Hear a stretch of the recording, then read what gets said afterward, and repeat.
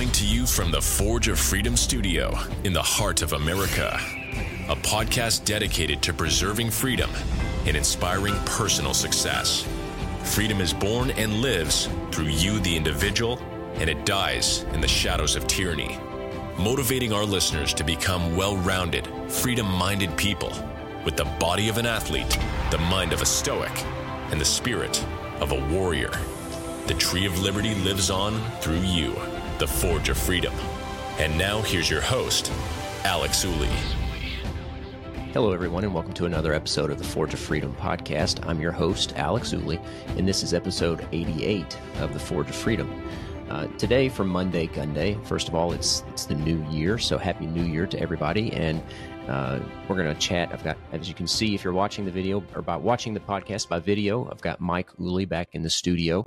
Today, we're going to chat about a little bit of the news, just provide a brief update about things that are going on in the Second Amendment world. But then we're also going to talk about the rules for safe gun handling, because with Christmas just a week ago, I'm sure that lots of folks got firearms for Christmas or gave firearms as gifts. And we want to make sure that people, if they don't already know the firearms rules or the rules for safe gun handling, that they know them. And if you do, that this can act as a little bit of a refresher so that people can be responsible gun owners. But before we get to that, like I said, we want to talk a little bit about the news and kind of where we are, what's going on with the Supreme Court, what's going on in some of the federal circuit courts, just to provide a little bit of a refresher, since we haven't talked much about that recently. So, Mike, first of all, welcome back to the show. Thanks for having me, Alex, and Happy New Year. So, Mike, I guess let's start out. What's going on? I know we talked a little bit before we hit the record button here about Illinois. Is that where you want to start, there in the Seventh Circuit? Yeah, and maybe we're in the Seventh Circuit. Maybe we can just talk about the new year here. Maybe we can talk a little bit about super duper 50,000 foot level, where we've been with the Second Amendment, and in particular the Supreme Court, I think, because we've got the Fifth Circuit, the Seventh Circuit, we've got all these Ninth Circuit, which is a horrible circuit. We've got all these cases out there, and we can talk all day about those. But let's just kind of keep in mind where we've been. The U.S. Supreme Court gave us Heller, which basically said, hey, the Second Amendment isn't a collective right. It's actually an individual right. And that case primarily focused on Dick Heller's right to have a firearm in his home in Washington, D.C. Subsequent to that, we got McDonald, and McDonald really said, hey, Heller was applicable to the federal government because it was a federal enclave. Washington, D.C. is where the violation of the Second Amendment occurred. But we want you to know it actually applies to the states and localities and cities. That's what McDonald decided. So the Second Amendment is enforceable against the states and local governments. Subsequent to that, we got many years, we got Bruin recently. And what Bruin did, this is U.S. Supreme Court case, it said, listen, the right to keep and bear arms is not limited to just your castle, your home. The Second Amendment talks about the right to keep and bear arms. The bearing portion means you've got a right to carry a firearm out there in public for self-defense. And after Bruin, we had, unlike Heller and McDonald, after Bruin, we have had this explosion in Second Amendment litigation at the lower federal court level, and then those have to filter up through the intermediate appellate courts, the federal appellate courts, and then ultimately get to the Supreme Court. And right now we have some cases that the Supreme Court, well, actually we had the Rahimi case, which you've talked about previously. We've talked about previously, both you and I. The last thing that happened in that case, I think, of significance was oral arguments. I wasn't, unlike some other commentators out there, I was not as optimistic about what I heard from the Supreme Court as I was when I read the briefs before oral argument, because I'm a little concerned about how they're going to define dangerousness and these analogies that they're going to have to find when the Constitution was ratified. But anyway, we'll see what happens in the Rahimi case. Yeah, go ahead. And I'll mention Rahimi before you talk about some of the other things going on in the federal circuit courts and also at the Supreme Court. Part of the analysis or the guidance that the Supreme Court gave the lower courts in Bruin was that there is no interest balancing test. There is no strict scrutiny, no intermediate scrutiny, no rational basis when you're looking at a Second Amendment challenge. The courts were instructed to look to the Second Amendment itself, the text of the Second Amendment, the original meaning of the Second Amendment, and if the Second Amendment is implicated, if the text is implicated by the government's proposed restriction, then the government has the burden of showing that there is a text, history, or tradition that would support that regulation of the Second Amendment right to keep and bear arms. And to do that, they have to look back to 1791 when the Bill of Rights was ratified, and then only to later history to confirm their understanding of the Second Amendment at the time it was ratified. And one of the ways that they do that is by analogy, right? So if, for instance, in Rahimi, the Rahimi case, and we talked about this a little bit, like you said, in a previous episode, which I'll link to in the show notes, but that challenges a prohibition on people who are subject to a domestic violence restraining order under 18 U.S.C. 922 G8. People who are not convicted of a crime. Correct. It's a civil protective order, which means that the protective order was issued only after a preponderance of the evidence, theoretically. There's some question about that process itself, but that just means that more likely than not, the court thought that they were a danger to somebody else. Or it could be somebody simply acquiescing to the domestic violence restraining order and not even a hearing taking place. Correct. So clearly, federal statute prohibits somebody who is subject to one of these domestic violence restraining orders from exercising their right to keep and bear arms. So it's a prohibition. It implicates the Second Amendment. And at least it does in this case, because there's no question that Rahimi is part of the people referenced in the Second Amendment. So the question then for the court is there a text, history, or tradition of prohibiting people like Zaki Rahimi from possessing a firearm? And if you look to the founding era, really the only two analogies are what's called an affray, which is a criminal act, and surety laws, which were not permanent deprivations. So they're not exact fits. They're not strict analogies to what's going on with Rahimi. So the question here is, how close does the analogy have to be, right? And based on what you heard in oral argument and what I heard in oral argument, the court is not really going to stick to a strict analogy. They're not going to look for an exact historical twin, which the court said in Bruin they don't have to do. But the question is, okay, if it's not a historical twin, how close does it have to be? Does it have to be a cousin? Right. Or does it just have to be of the same, another human being? I mean, how close does the analogy need to be? Yeah. For instance, here the court seemed to latch on to this concept of dangerousness. Just generically, people who have been dangerous have always been prohibited. Well, that's a pretty loose analogy. And okay, well, if dangerous people have been prohibited, by what standard of proof, right? I mean, because here we're looking at preponderance of the evidence. You could lose your constitution, your individual right that's protected by the Constitution to keep and bear arms, a fundamental right. The court, if they find in favor of the government upholding the constitutionality of 18 U.S.C. 922 G, is saying that preponderance of the evidence is enough to deprive you of your individual right. So this will be an interesting case. Like you said, I'm not as optimistic about it as a lot of the gun commentators have been on the interwebs, so to speak. So that's Rahimi. What else is going on, Mike? I know we talked about range, Cargill, and a few other cases. Well, we got the bump stock ban. That case is in front of the Supreme Court, which you mentioned, whether that's going to hold up or not.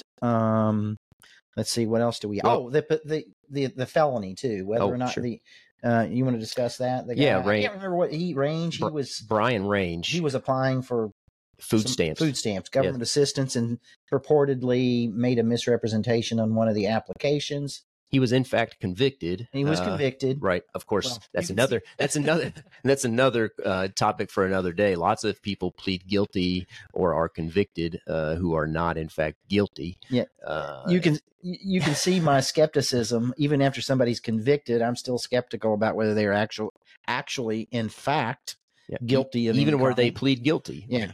But that's a topic So for another day. So he was convicted of a non-violent crime. That's the gist here. And it was with respect to this welfare assistance program. And his case, Brian Range, has been accepted by the Supreme Court for review. It was set for conference, but it's yet to be calendared by the Supreme Court. And it'll be interesting to see what they do with this case, because they could take it up at the same time as Rahimi. So they may decide both cases in one opinion, rather than addressing just Rahimi specifically and then Range separately. I think they'll probably want some cohesive analysis of both cases, but we don't know yet what they're going to do with Range. It hasn't been set for oral argument yet, but it'll be interesting what they do with that one. And then the other one you mentioned is the bump stock case. That's the Cargill case out of the Fifth Circuit, which is actually based in Louisiana, but it's a lot of the cases come from Texas, which is also part of the Fifth Circuit. In that case, basically the ATF has said that firearm, and this is in the wake of the mass killing in Las Vegas several years ago during the Trump administration, of course, when Trump basically gave away bump stocks. A lot of people speculate as a compromise so that something worse wouldn't happen. But nevertheless, the ATF is basically saying semi-automatic firearms equipped with a bump stock turn them into machine guns, which are regulated under the National Firearms Act, among other federal laws. So, which is contrary to a previous decision that they had made about. Right. And it basically flies in the face of the definition, the general definition of a machine gun, which is that the firearm will fire more than one cartridge with a single press of the trigger. Okay. Semi-automatic will only fire one cartridge at a time, one projectile at a time with a single press of the trigger. And a bump stock doesn't change that. So that's the issue in that case going before the Supreme Court. What else, Mike, you want to chat about? Well, I think, too, another thing. So we're kind of talking about where we've been and where we kind of expect the Supreme Court to make some decisions here in this year, 2024, when folks listen to this. Hopefully we'll get some decision with respect to the pistol brace rule, too. We won't go into that, but hopefully we'll get some decisions on that. But also, I want to talk about what is happening to folks, a couple of instances here in Illinois and California as of January 1st. And these are cases. I don't know that we'll get a decision from the Supreme Court in 2024. I can't promise we'll get a decision from the Supreme Court at all about these cases, but I certainly don't know if we'll get one in 2024. It may be early 2025 before we get decisions. But the states of Illinois and California are up to their traditional tyranny. A complete contravention, I think, to the Bruin decision made by the Supreme Court. They're just snubbing their nose. And sometimes I wonder if these states, it's so frustrating. I think to myself, do they have any good faith basis to believe that this is that their actions are in conformity with decisions from the Supreme Court? Or are they just simply know this is wrong and they're going to just try to overload the court system so that they can, in fact, infringe upon this freedom? I don't know what their motivation is. And of course, I say they, like there's some sort of collective motivation. I'm sure all these tyrants have different motivations as to why they do what they do. Yeah, I think so. I think that you're right. There are various motivations, but I know that there are at least some groups that are trying to basically trying to keep in place these violations of our individual rights and the Constitution until there's a change in the composition of the Supreme Court. At least that's their hope, that at some point in the near future, the Supreme Court composition will change in favor of less individual freedom. Yeah. So let's just talk about what's going on now in California a little bit. And I don't have the law memorized. I looked at it and it's a long, vague, difficult to understand law. I don't think even the brightest legal scholars with regard to the Second Amendment are completely clear about what it says or doesn't say. But in any event, essentially what they're doing is, remember, we talked about Bruin. It said, hey, it talked about you've got a right to keep and bear arms, meaning carry in public for self-defense purposes. And what this California law has done and this is not Mike just talking. This is I can read something from the U.S. District Court judge who made an initial decision about this case. He granted a preliminary injunction blocking the law. Okay, and he wrote that the law was a sweeping and repugnant to the Second Amendment and openly defiant of the Supreme Court. And I certainly concur with that. There are like 26 places where you can't carry a gun. He says, I agree, that essentially what this does is it makes it illegal to carry a firearm in public. Okay? Even if you own a private business, you cannot carry your firearm there unless you put a sign up saying it's permissible to carry a firearm here. Mm-hmm. So essentially what this does is do away with the bearing portion of the Second Amendment in California. And it does some other things too, making it harder to get permits and, some other things that infringe upon the Second Amendment. Well, there's a few good points there. Number one, this law was it's one of these so-called Bruin response bills where these tyrannical governors and legislatures in various states around the country have said, okay, Supreme Court, you've said that there's not only a right to keep a firearm in your home, but there's also a right to bear arms in public. And of course, that's in accordance with it's not something the Supreme Court made up. The Second Amendment says that there's a right to keep and bear arms. And a common rule of constitutional interpretation is that it's called this rule against surplusage, where two words might have the same meaning, but they included the two words. You should assume that they don't have the same meaning, or else it would have been superfluous. It would have been double saying the same thing twice. Mm-hmm. And so where keep and bear might mean the same thing in isolation, they don't historically if you do a review. But if assuming that they might, you should assume that they don't, because they're included together, to keep and bear arms. So to keep arms in your own home for self-defense. And then to bear, like you said, means to carry, and that means to carry in public. Well, states like California basically said, okay, well, since there's a right to carry in public, guess what we're going to do? We're going to make basically every place you might go off limits, a so-called sensitive place. And so the court, like we talked about with Bruin and then subsequently with Rahimi, will have to analyze whether these sensitive places meet that text, history, or tradition standard, because these prohibitions clearly implicate the Second Amendment. So are there historical analogs that would support the government prohibition on these so-called sensitive places? Yeah. So if you're a California citizen, and let's assume you have their license to carry a handgun. I think that's what their license to carry. I'm not sure what they call it, a permit.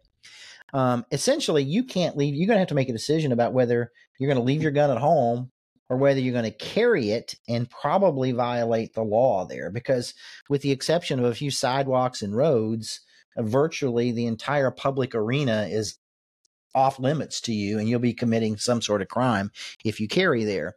I got a little quote from California Carry, which is an organization out in California fighting the fight in that state. And one of the things they said, that I'll just read from it. You're responsible for your own safety. California has shown it is utterly hostile to your civil right to self-defense, and the courts will not grant you redress from your grievances. Remind me to come back and talk about where we're at with the court process there too. At your own legal risk, carry everywhere you won't be caught.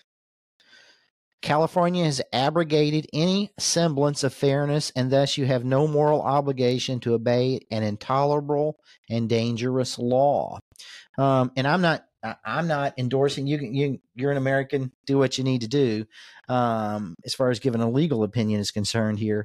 But it's almost come to the point where you may have a moral responsibility to disregard the law, in my estimation. I'm not telling people to do that. I'm just saying it's something that I think philosophically we need to discuss. And I know in the past, you do a better job of this than I do. There are laws that are malum in se, meaning they're just wrong. I always think about the 10 Commandments: thou shalt not murder, steal. And then there are laws that are what we call malum prohibitum. They're not morally repugnant in any way. It's just some authority, the king, has said, thou shalt not do this. You can't sell a car on a Sunday in Indiana. Okay. Dealership can't be open. You can't drive more than 5 miles. You can't drive over the speed limit of 55. It's not morally wrong to drive 56. but it's against the law. But it's almost getting to the point where you may have an obligation, in my estimation, to seriously consider whether you're obligated morally to disregard the laws from these tyrants. Yeah. Yeah. And in fact, there was if you're interested in a discussion of these sorts of things, I'll certainly talk about it in a future episode. I talked about it a little bit during my episode about the 10th Amendment. I don't remember which episode that was, but if I remember, I'll link to that in the show notes. But there was this discussion at the time of the founding, whether it was in the Federalist Papers, it was in a lot of the debates, it was in many of the letters that were sent during the ratifying convention and around the ratifying conventions in the various states. And there was this debate about at what point people had an obligation to disregard the law because it wasn't considered law if it was against the Constitution, if it was in violation of the Constitution. That there's this famous quote that says basically any act against the Constitution is void. And so it wasn't considered law and you had an obligation to disregard it. And the question is, where is that today? Well, on the other hand, this is what I struggle with, and maybe I shouldn't ask open-ended questions, a violation of what lawyers are supposed to do. But on the other hand, I'm not a sovereign citizen. I don't advocate for that today, that we all ought to go out there and completely disregard every law. So, I'm not sure where you draw the line with regard to this discussion. Yeah. So anyway, like I said, I'll discuss that in a future episode. But in the meantime, if you're interested in more discussions about that specific topic, I would certainly recommend that you check out the 10th Amendment Center. That's 10thamendmentcenter.com. They're active on Facebook, Twitter, and YouTube. And Michael Bolden is the one behind that project. He does a great job explaining the history and sort of the legal framework here. I think if you're interested in this sort of concept, definitely check that out. Again, that's the 10thamendmentcenter.com. But these tyrants are going to do, as you'll see an illustration of this in a minute, these tyrants are going to do as much as they can do without inciting any sort of revolt that might, and that revolt could be at the ballot box, it could be in lots of forms. They don't want to incite that sort of revolt so that they stay in power. So they're going to test the limits. And like in Illinois, they're going to pass the Protect Illinois Communities Act, which is, guess what? It's a gun ban statute is what it amounts to. It's a regulation of, quote, assault weapons, end quote, in Illinois, which is another topic we're going to mention for 2024. But before we get to that, I want to just stick with California for just a moment, this sensitive places ban. Yeah.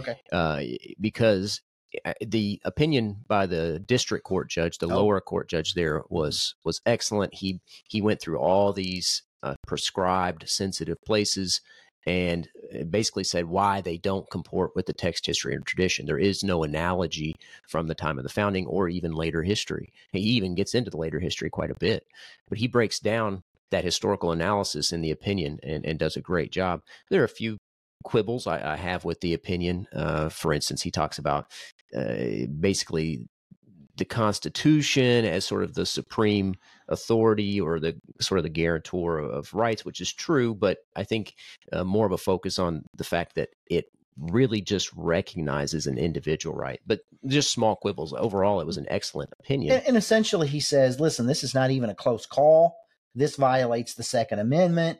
We'll hear about that as we litigate this case fully, but I am so convinced that this is not even a close call and that ultimately it will be deemed unconstitutional. I'm not going to allow the state of California to enforce this against the citizens of California. Yeah. And one interesting thing too is there was a lot of discussion about basically anywhere where vulnerable people go, the government said could be considered a prohibited place. So basically if elderly people or infirm people might visit a particular place, it was considered a sensitive place, which is almost anywhere. Okay. And so which is also absurd. Yeah. If you're a vulnerable person, where's the place that you need to have a gun to protect yourself? Exactly. Yeah. And the state, who, by the way, is not going to save you and has no moral obligation or no legal obligation to do so, is going to make sure that you're disarmed there and as vulnerable as possible. Yeah.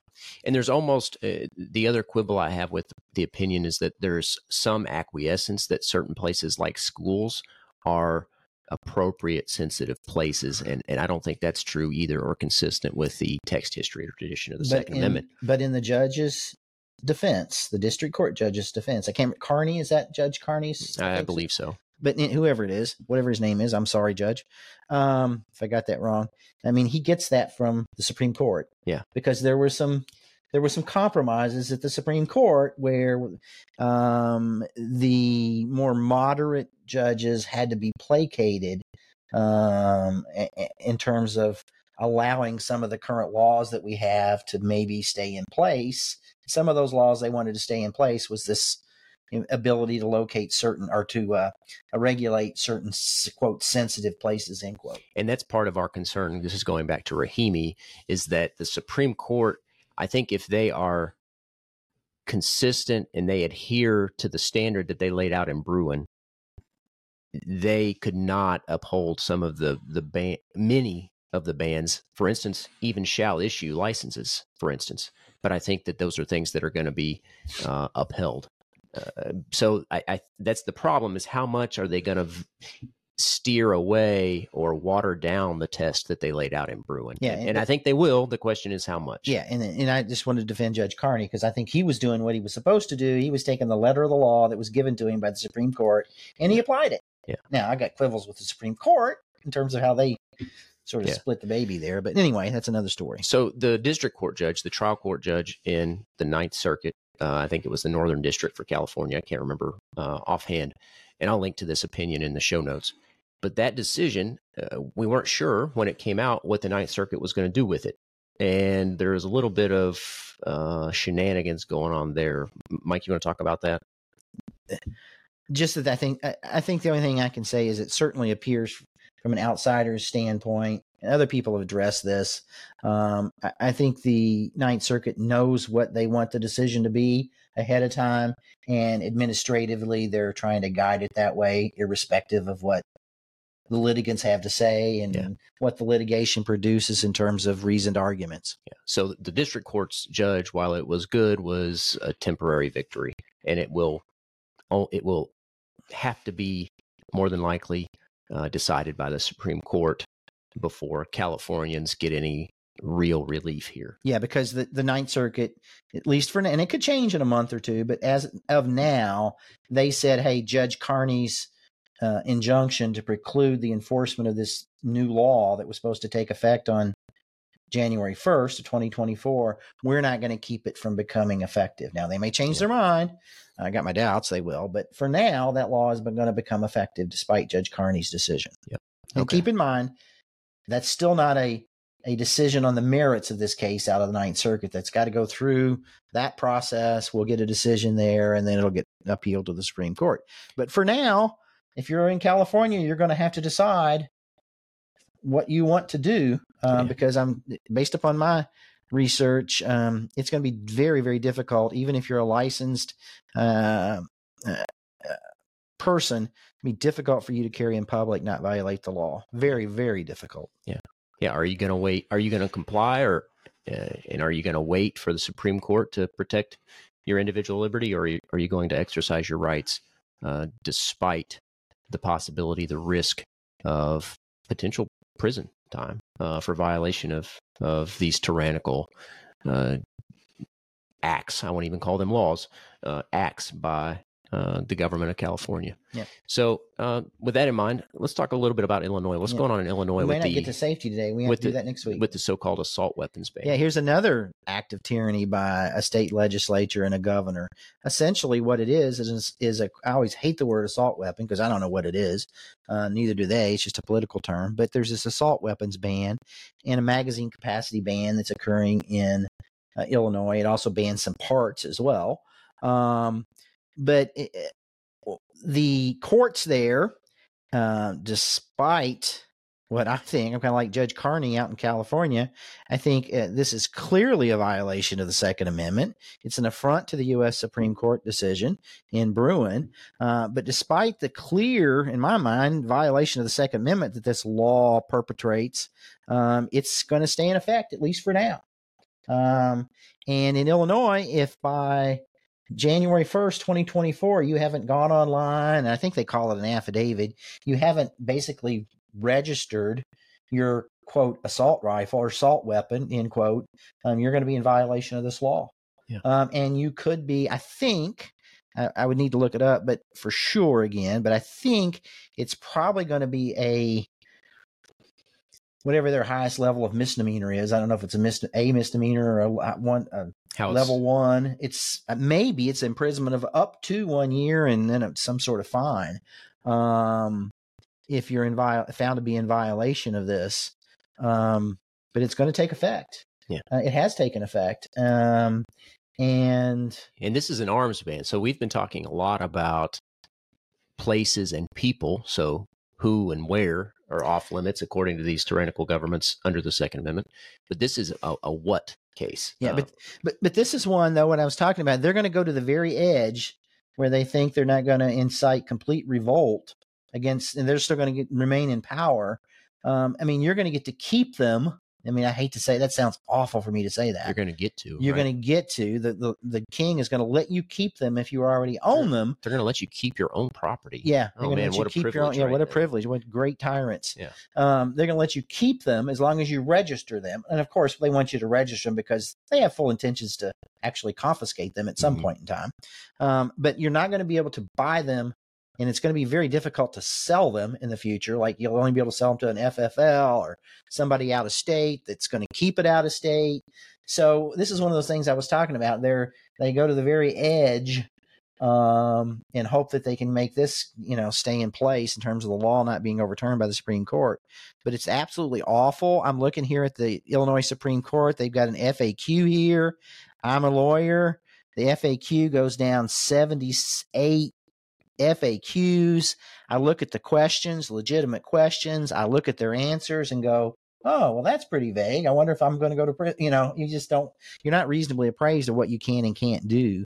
So I don't know what's going to happen, except I hope, we're talking about the future. This gets to the Supreme Court and it will be determined to be completely unconstitutional.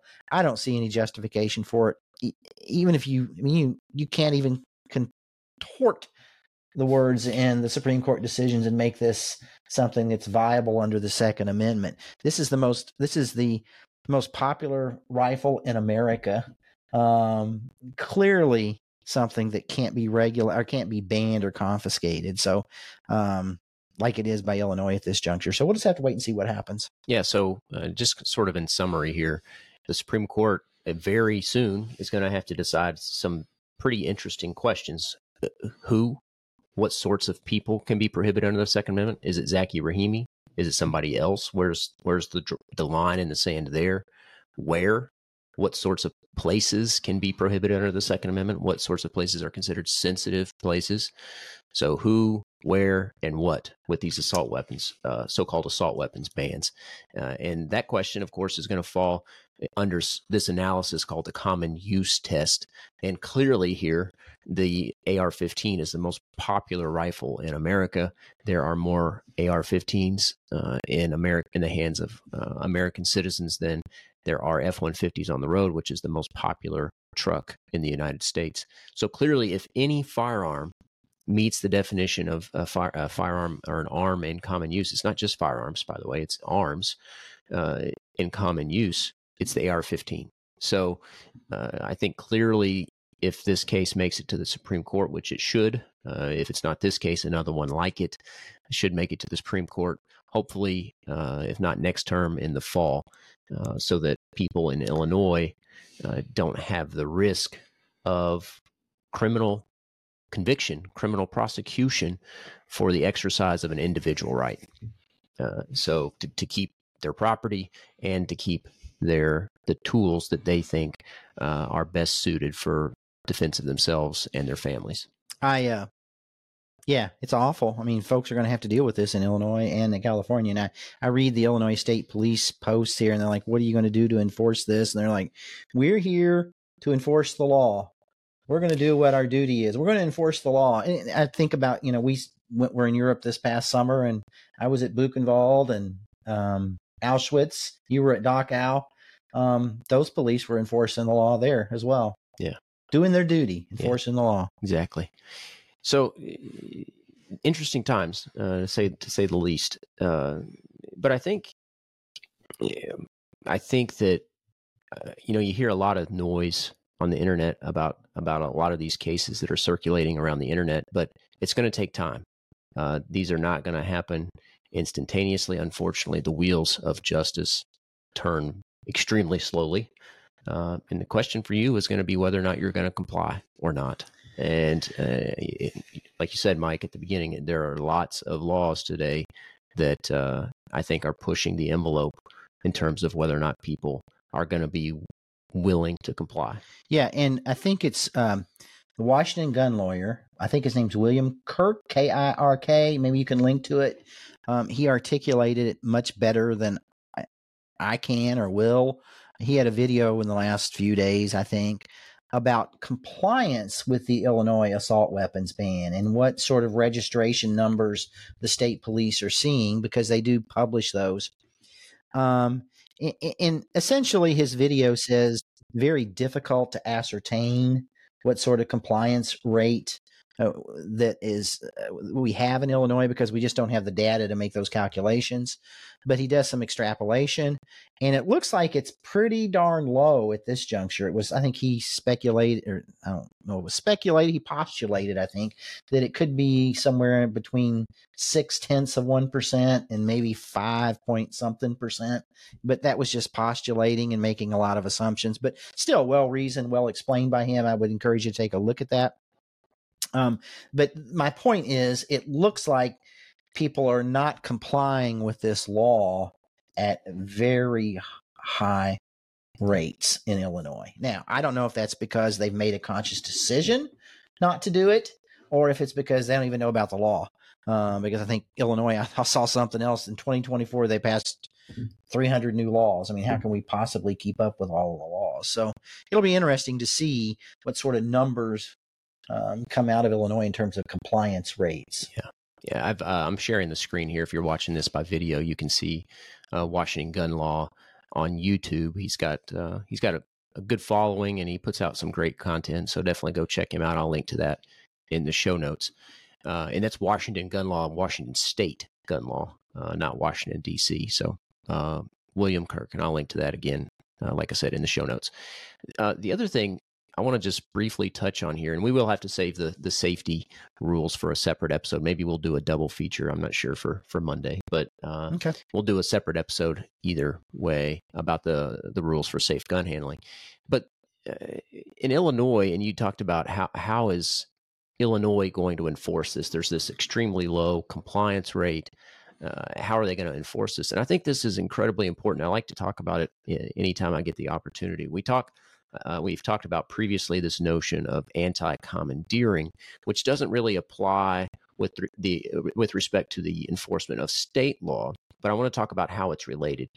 So anti-commandeering is this notion that the federal government cannot co-opt state and local government officials to enforce federal law. So the ATF can't come in and say, state police of Indiana or state police of whatever state, we want you, we need your help to enforce our bump stock ban. They can't compel the state police to do that, or any other state or local official to do that. And the reality is the federal government doesn't have the enforcement personnel to enforce those laws nationwide. But they do it. And how do they do it? They do it with the power of the purse. Yes. With money. So they basically bribe state and local officials into assisting with the enforcement of their tyrannical acts. Now, with that said, that doesn't apply at the state level, but there is a related movement, and we talked about this before, the sanctuary movement or the constitutional sheriff movement. And I think that's really important to point out, because that's why it's so, your local elections are incredibly important, not only as a shield against tyrannical federal action, but also as a shield against tyrannical state action. So if the governor, if the legislature in your state, if the state police in your state are willing to enforce tyrannical measures, you need to have local officials who are not, and who are willing to say, we're going to stand up to these folks. If they come into our county, if they come into our city, if they come into our town, we are not going to allow them, and we are not going to assist them with their tyrannical measurements. We are not going to infringe on the citizens of our county and their individual liberties. Yeah, and I think that's a good point. My concern, and I think I saw in Illinois there was a sheriff or two, maybe a bunch of sheriffs, I don't know, that say we're not going to enforce this. Well, that's fine, and I like that. But that doesn't mean they won't change their mind if you're a person that's not like supported them in the election or whatever. So there's that. And also, it doesn't keep the state police from coming into your county and doing something crazy. It has limitations. Sometimes there's a lot of friction between the state police and your local sheriff potentially. So there are certainly limitations, but part of the point here is that far too many people pay attention to who's going to be elected in the next presidential race, which is important, but less important than who holds local office. Okay, whether that's your sheriff, whether that's your mayor, whoever it is, local elections are far more important than the highest level positions. Change happens from the bottom up, not from the top down. Yeah, and I would submit to you, it's not even the sheriff that's important; it's your prosecutor. Because if your county prosecutor is not going to enforce this kind of garbage, it doesn't matter if the state police are going to enforce it. He's not going to take the case and bring charges. Yeah. So that's the guy or gal that I would like to see take a stand with respect to these tyrannical laws and just come out and say, I've got responsibilities to enforce real crimes against people and property that are malum in se crimes, not malum prohibitum crimes as defined by a bunch of bureaucrats in a far, far off state capital, or even worse, a far, far off federal capital. And their job as a sheriff and as a prosecutor is not to the federal government. It's not to the governor or the legislature. It's to the Constitution, to the Constitution of the United States and the Constitution of whatever state they are in. And generally, these states have analogous protections in their Constitution for the individual right to keep and bear arms to the Second Amendment. So be sure you do not overlook these local elections, because they are far more important, in my estimation, than all the things you hear about in the news with respect to these federal elections and shenanigans going on in the federal legislature and judiciary and executive offices. Okay, so do not overlook your local elections. All right, Mike. Well, I think that's where we'll leave it for now, unless there's anything else you want to wrap up with. That's where we'll leave it. This has been a sort of a wrap up, a little bit of a year in review of sorts with respect to the status of various cases going on with regard to the Second Amendment. So, Mike, anything else you want to add? Nope, except don't forget the safety. We'll get back to that in another episode here. Okay. Yeah. So look out for that next episode. We'll talk about the safe rules for gun handling, or the rules for safe gun handling, I should say. And in the meantime, if you enjoyed the show, if you learned something, don't forget to like and subscribe, share it with your friends and family. That helps us spread the message of freedom. And until next time, remember, you are the Forge of Freedom. Thanks for listening to this episode of Forge of Freedom. Be sure to subscribe wherever you heard this podcast so you never miss a future episode. For more information or to connect with Alex, you can go to forgeoffreedom.com or follow him on Twitter at Forge of Freedom. Until next time, remember, you are the Forge of Freedom.